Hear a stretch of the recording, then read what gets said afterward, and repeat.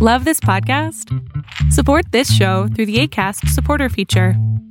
It's up to you how much you give, and there's no regular commitment. Just click the link in the show description to support now.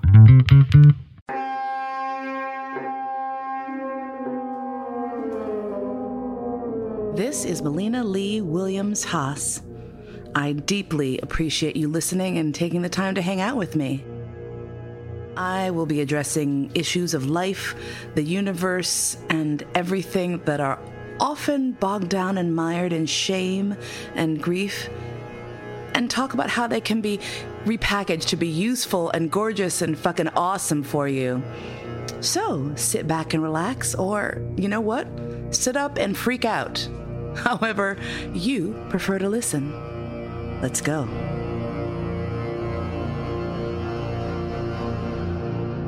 I've been performing professionally since the age of 6. And so that means I have been doing it for 40, what is that? 47. Wait, is that right? I'm 53? Yeah, 53 minus 6 is 47. Okay, thank you. 2 prime numbers, by the way. And I actually have done all kinds of fucking performances. And yet, thanks to the fact that I am married and in service to someone who happens to crank out a couple of operas every few years, I'm now going to be starring in an opera. But Melina, you say, you're not a fucking opera singer. This is true, and I'm still not an opera singer. However, because my husband is a mad genius, he often puts speaking roles in adjacent to and alongside the singing roles, which once I thought about it, absolutely made sense, because voices, even when speaking, have a musicality to them. Well, they do if you're interesting, right?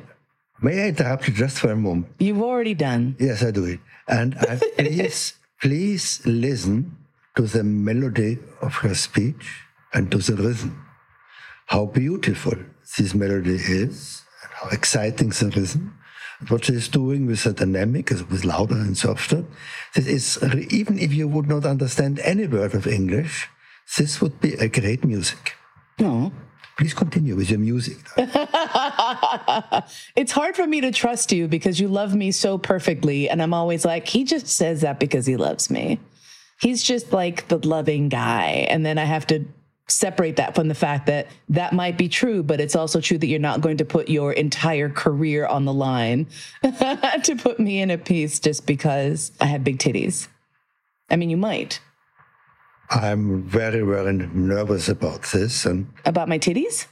About the combination of being in love and make music for this person. And I know that you are a great artist, and it's wonderful. The person which I love is a great artist. But I have to confess, if you would not be a great artist, I would not write an opera for you.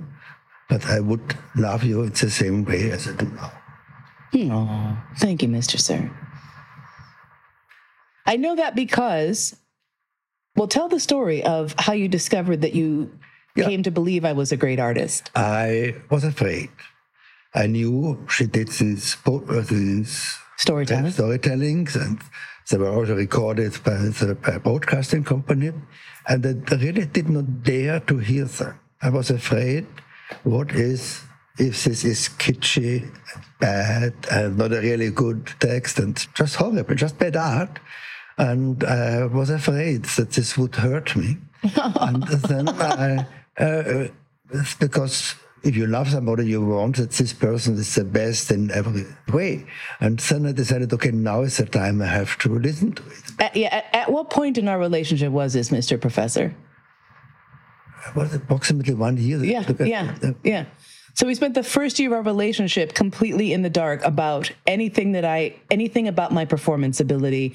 None of my performances, nothing. Well, I have seen your seminars, and they were amazing.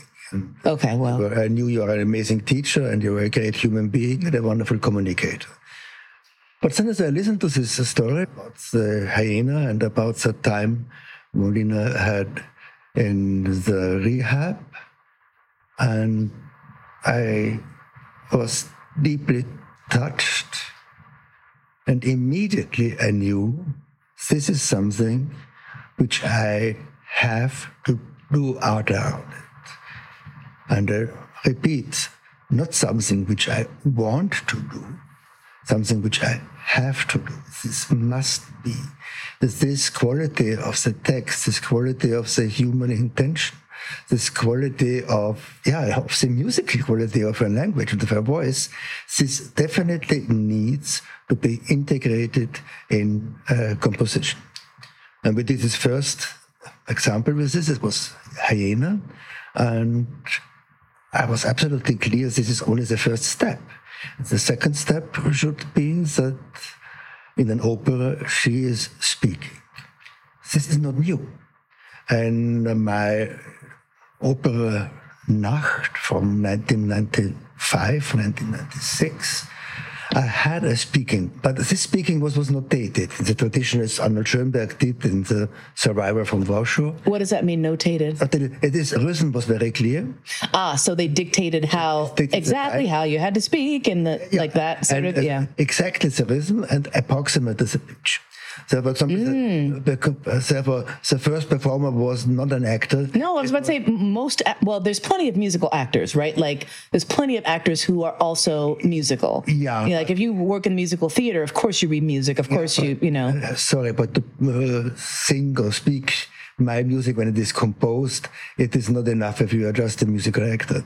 You must be a specialist for new music, and you must be able to realize these very complicated rhythms. Right. And the first performer was somebody who had this double ability. Yeah. And the second performer, it was even a singer, and a wonderful singer, a singer which you both have seen in a beautiful performance in Berlin of Monteverdi's Orfeo, Georg Nigl. Oh yes, your secret crush.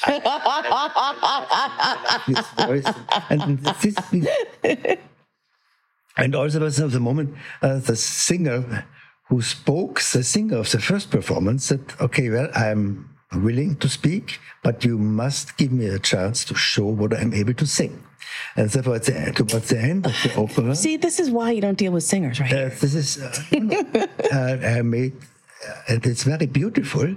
You have had this person speaking for 1 hour and 10 minutes, and now suddenly he starts to sing an aria. That's very strong. And it's also Yay, espresso machine. Machine, the background is... Well, no, the espresso machine has a right to be making an appearance. It is a character in our lives. Yeah.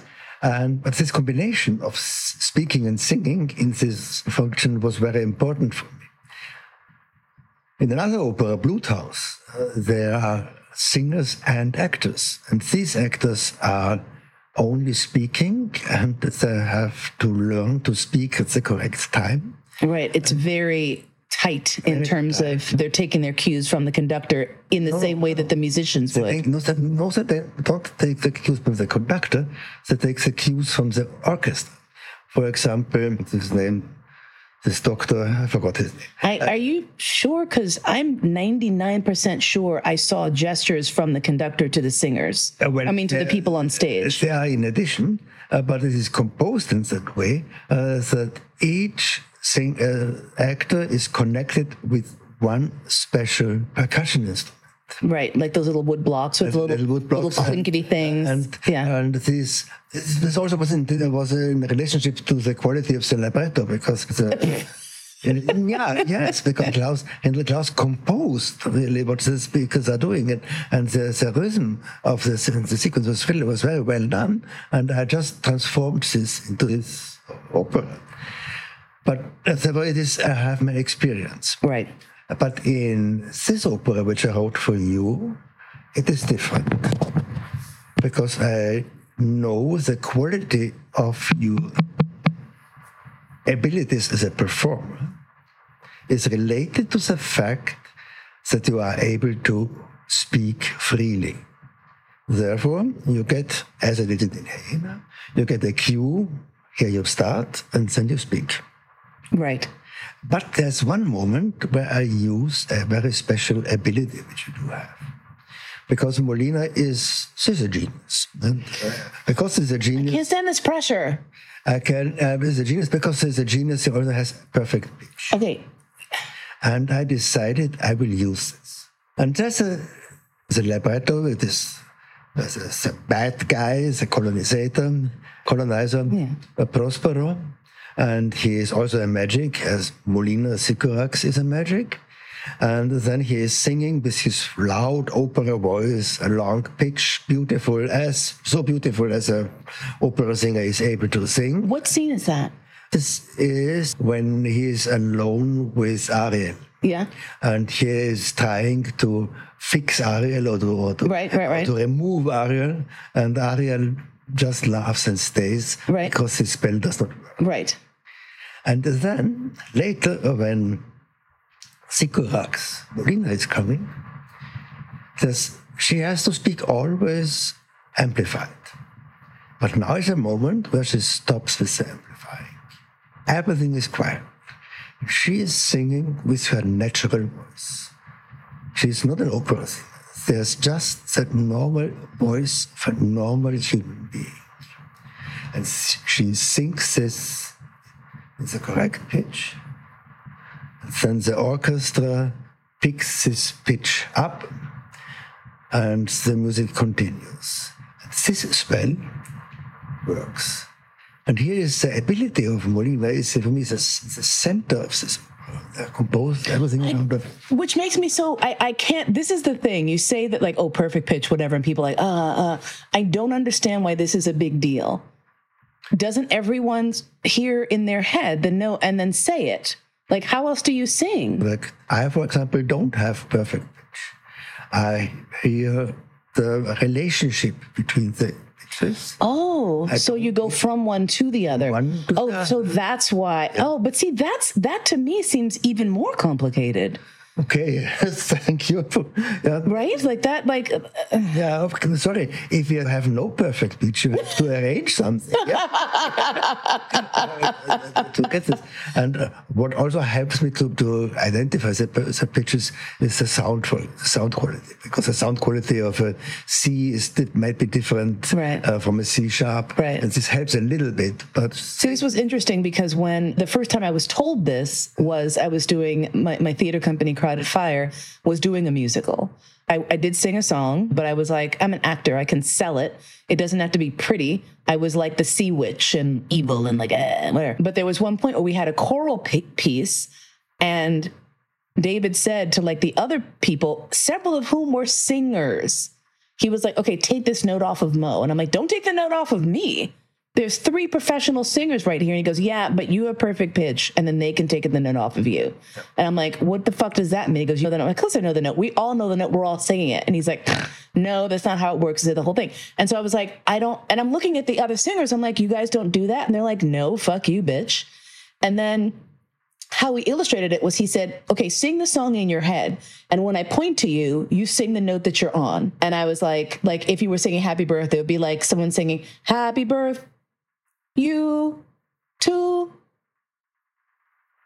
Molina, like jumping in at the right spots. And he was like, no, the fact that you can do that, because since I can't read music, he couldn't point to a note and say, sing this. So that was his way of demonstrating what that meant, right? He goes, you can sing the note just from memory. Very nice to you.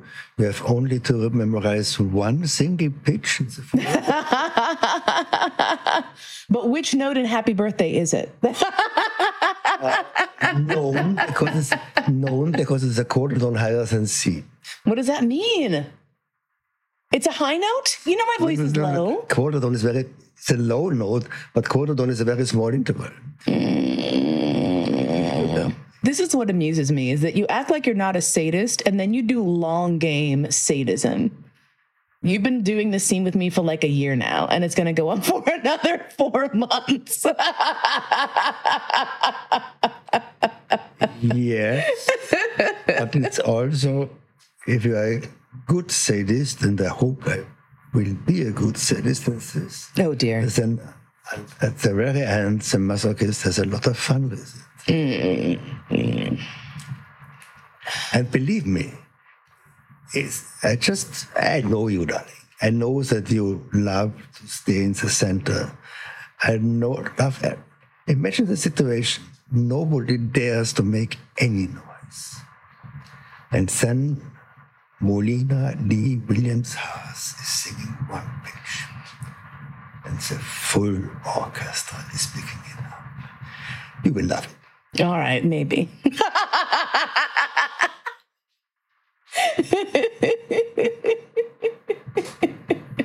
All right, now when you say it like that, it does sound pretty hot, I gotta say. That's fine. That's good.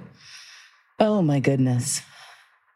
Yeah, of course, I'm very nervous, and it is the first opera in my life where my main interest is not the interest of the composer.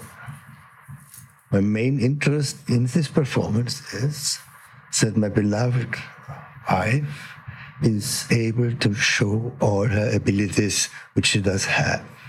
And I'm practicing this, and we have practiced it for some months now. And how it is that I try really to support her, and I really have this in my head.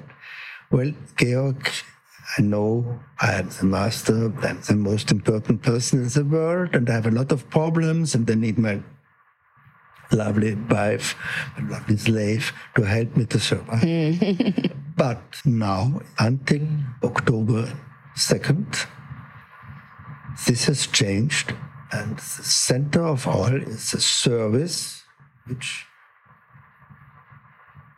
my slave gives to me, and I give to my slave, to sing this opera, or speak this opera, perform this opera as strong and as beautiful as possible.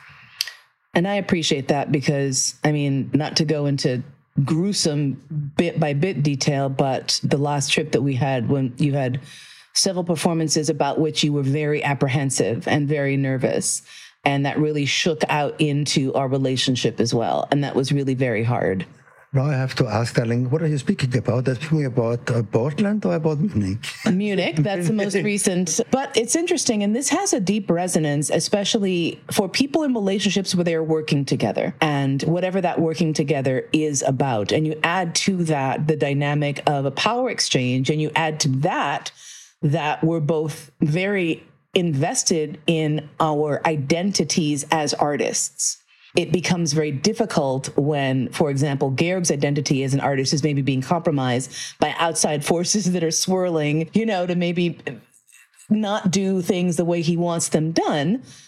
And that might not be the worst thing in the world, but for you, that feels very much like an insult and an assault, I think, against you, if you feel like people are not pulling your work in the direction that you see it. It's dangerous if we bring this discussion into the level of dominance and submission. But it's important because it's not about the dominance. What do you mean? I would more compare this with a doctor, because a doctor knows you have to eat this diet and you might get healthy. And if you don't eat this diet, the result will be that you are not healthy. Mm-hmm. And in the same way, I see when music is performed, that it is not performed in that way which I compose. That's not a problem that my wishes are neglected. It is a problem that is just worse than it could be. And for example... Because your wishes were not respected. No, because my wishes make sense. When a doctor says, take this medicine, take this diet, the doctor knows that this diet helps you. In the same way as a composer, I know if you play these harmonies in tune, and then it will be very strong. And if you put these instruments into a wooden box and make only an electronic amplifying of it, then somebody will perceive this, as one critic said in this opera, he was reminded on krautrock, which never would be reminded on... Reminded on? Krautrock. Oh, krautrock, yes. Yeah? And this is absolutely not what I have. Hold on, are you guys okay with that whole kraut thing? Does that not bother you? Well, it wasn't you, really. It was the Germans. Yeah, it is. But you guys eat sauerkraut, too, so you were included. I love kraut. It's another thing. But I don't love krautrock. You do, though. You do. You, like, that one of the first times that you did not make a face when a song came on the radio, and I was like looking at you like, what the fuck, was when fucking Falco came on, and my jaw fell open that not only did you know who Falco was, but you were not... Falco is Austrian, he's not krautrock.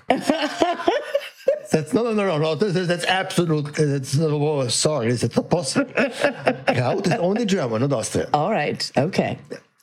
I accept the correction. Thank you so much. But it's important, I think, and I understand your point. I very much understand your point. And I do know that you are personally, physically, and emotionally, and mentally, and spiritually impacted when people do not treat your art in the way that you feel like it needs to be treated. Yeah. No, I say it's different. Since I lost my religion, there's a huge empty space. And in this empty space is music. And I believe that music is a connection to spirituality.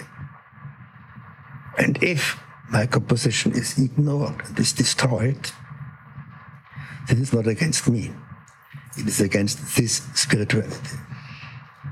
And let's bring an example of when my last orchestra piece was a ritual where I composed the hope that the energy of human beings will be stronger than the dangers which are coming from outside.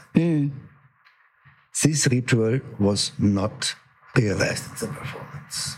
Of course, the music was not as impressive and as strong as it would be, and of course I can say I was angry because my wishes were not fulfilled.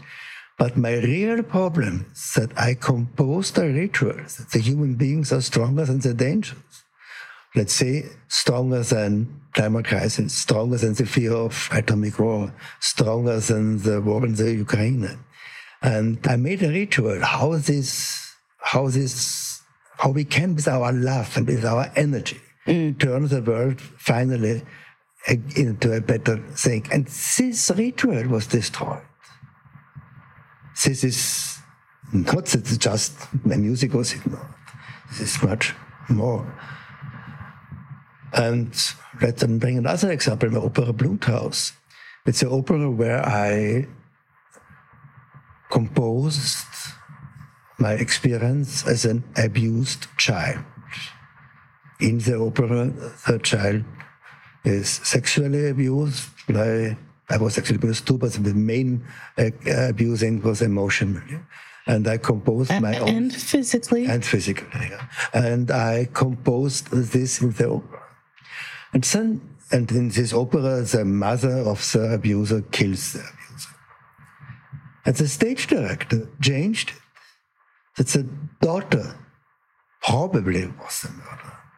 That I became the murderer. And this is something which is really hurtful for me. But one of the things which I learned is I have to escape this. Stage directors are allowed to do whatever they want, and the composer is the most unnecessary guy in this whole thing. And I have to accept this. Also, the conductors may do whatever they want, and if they think it's bullshit what I have composed, then they prove that it is bullshit. And you will not be surprised if the conductor wants to prove that something is bullshit, then it's really bullshit. And my question is now, shall I bring myself into this torture? And my decision is, no, I escape. And it makes a difference now with the Sycorax in Bern. Because in Sycorax in Bern, I'm not here because I have to defend my opera. I'm here to support the main character. No, I mean, because also you would not be sitting through the entire rehearsal process of any opera. Of course. Like, that wouldn't even be a thing you would do. But on the same token, you're working with a conductor who you have absolute 100% blind faith in. I mean, you know that he's not going to, you know that he is absolutely not there to say your work is bullshit. I know. And the thing about Bas is, if Bas does come to you and say, Georg, bro, then probably there's something to be looked at. Yeah, but I should tell you to see how important for a composer is a conductor who supports them. When the musicians saw this score, they protested. They said, okay, this will damage our instruments. It is the most difficult thing we have ever seen. We never will be able to do it. It's completely senseless, useless. And then The conductor and I wanted to have a first rehearsal. And after the second day of these rehearsals, the atmosphere was amazing. And now the musicians trust into the music. And believe me, that's not the composer. That's the conductor in this case. That's Bas Liegers, who helped who just believes also. And he does not believe in my, in my crazy thoughts. He also believes in the spirituality which is behind. And this is what it is in art. And I'm absolutely sure that all great art which ever has been produced is about this aspect of spirituality. Interesting. I have to think about that. I'm like, is there an aspect of spirituality? Maybe. If we go to look to the traditional music of the continent which your ancestors are coming from, this is not the music which.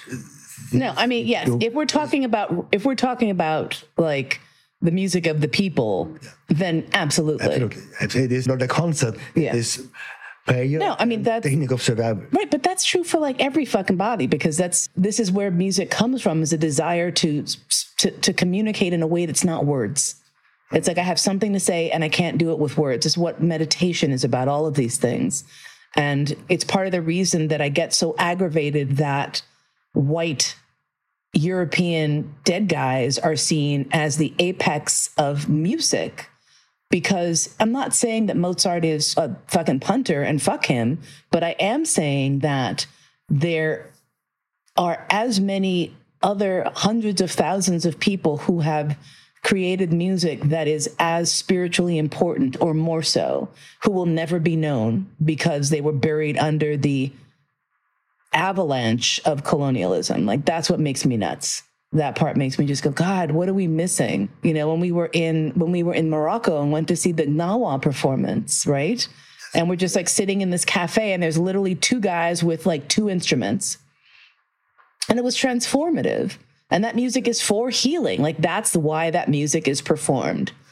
And sure, it's performed for the benefit of tourists, but you cannot strip away the healing. So people can trot out their rituals for the tourists, you know, and all over the planet, people do that. It's like you go to Hawaii, you get the hula, which is a sacred dance. You go to somewhere in the Middle East and you have someone, the dervishes are out, they're twirling. Isn't this amazing? Let's take a picture. But they're still communicating with their gods.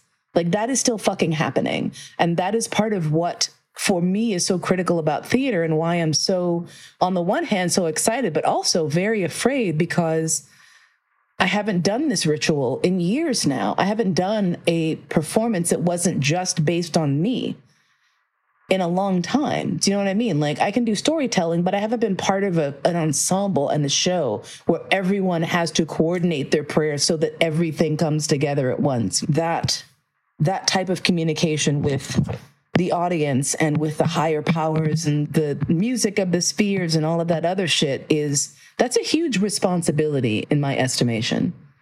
And I feel that weight, not in a bad way, now that I've had a nice discussion with our director, who just seems so delightful and so present and really ready to do the work. So that's cool. Yeah, and I also should add that we have the good luck that this performance is in a very small opera house. Well, it's not even an opera house. It's a black box theater. Yeah. It's a big black box theater. So I'm not speaking about the place of the performance. I'm speaking about the organization. Right. Okay. Yeah. And the organization is a quite small theater Bern is the capital of Switzerland, but it's still a small city. And the cultural center is, of course, Zurich, and then Basel, and then Geneva, and Chur, and maybe then... Bern is not even like in the top 3? Oh my God. These places, when the musicians and the opera house understand there is something precious and special. I had this experience with the same opera director, Florian Scholz, and the opera house or theater house in Klagenfurt. And Klagenfurt is comparable with Bern in the size. And what happened here is that there was such a beautiful atmosphere. And when I remember the atmosphere, which was While we were talking with the stage director, I got hungry and I made a soup for myself. And the atmosphere which I felt between you and this stage director, Julia, is so much more human and lovely than the atmospheres which I have watched when my operas were performed in large opera. Right. And this is because, and this is part of the reason I was so fearful, is because people have an idea of what an opera needs to be. And they know how to do it. We know how to rehearse for an opera. We know how to X, Y, and Z, blah, blah, blah, blah. I think that there's so much lost because, and this is what Julia said that I found really, because that's what I believe. I said, I think that we all can come with our diverse experiences and really bring new shit, right? Like, I'm sure that there's shit about opera rehearsals that is going to be helpful for me as an actor, and but I know definitely that as a theater person, some of the techniques and the structure and the way that I approach character is going to be different than an opera singer. Maybe they don't take a week and write a whole life story for their characters. I don't know, maybe they do. But they also have to worry about like hitting the note and maintaining the voice and all of this. And so the focus is very different, I feel. And so my hope, and it's been bolstered now that I had this conversation with her, is that we will all come into the room and be like, okay, this is what I've done. This is how I do this. And then the opera people go, oh, this is blah, blah, blah. Like, for example, every theater show that I've done, we always do a group warm up.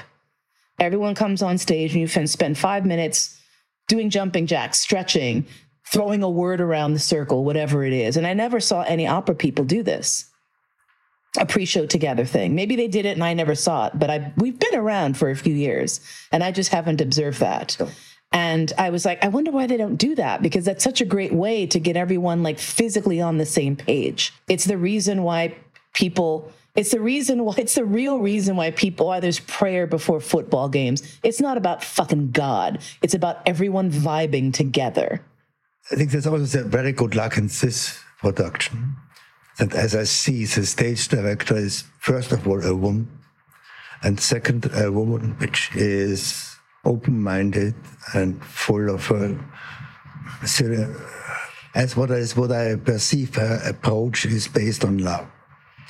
There exists a kind, especially of successful male stage directors who really want to. It's a dictatorship. It's a dictatorship, and even more, they create psychological biotopes where something is realized. I remember it was one of my first experiences with Opera Nacht was performed, where two stage director, a full rehearsal, just let the singers make jokes, make crazy things, developed this into a destructive way to manipulate them to get into this headspace, to direct them into this headspace which he wants to get. This is why I'm so optimistic in this production in Bern, because I see that Julia is a human being which is really open-minded to listen and to see what the humans are doing with what the humans.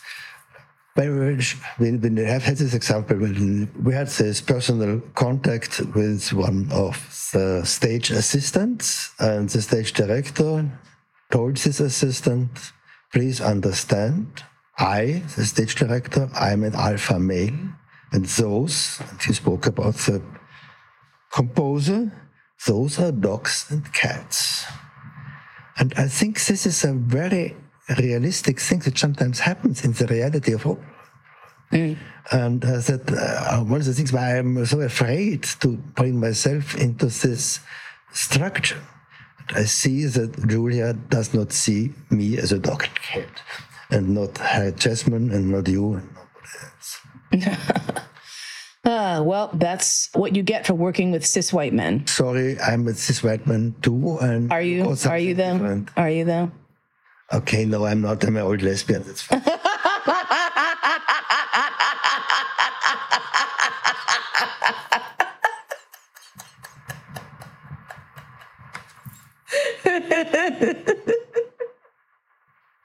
You are, though. You are an old lesbian. I mean, just embrace it. There's nothing wrong with it. This was the best ending.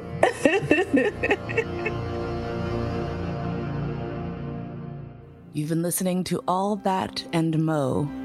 Thanks so much for spending your precious, precious time with me today. My podcast is produced by Cody Crabb. Theme music by Georg Friedrich Haas, as performed by Marcus Weiss. And I look forward to spending time with you again really soon.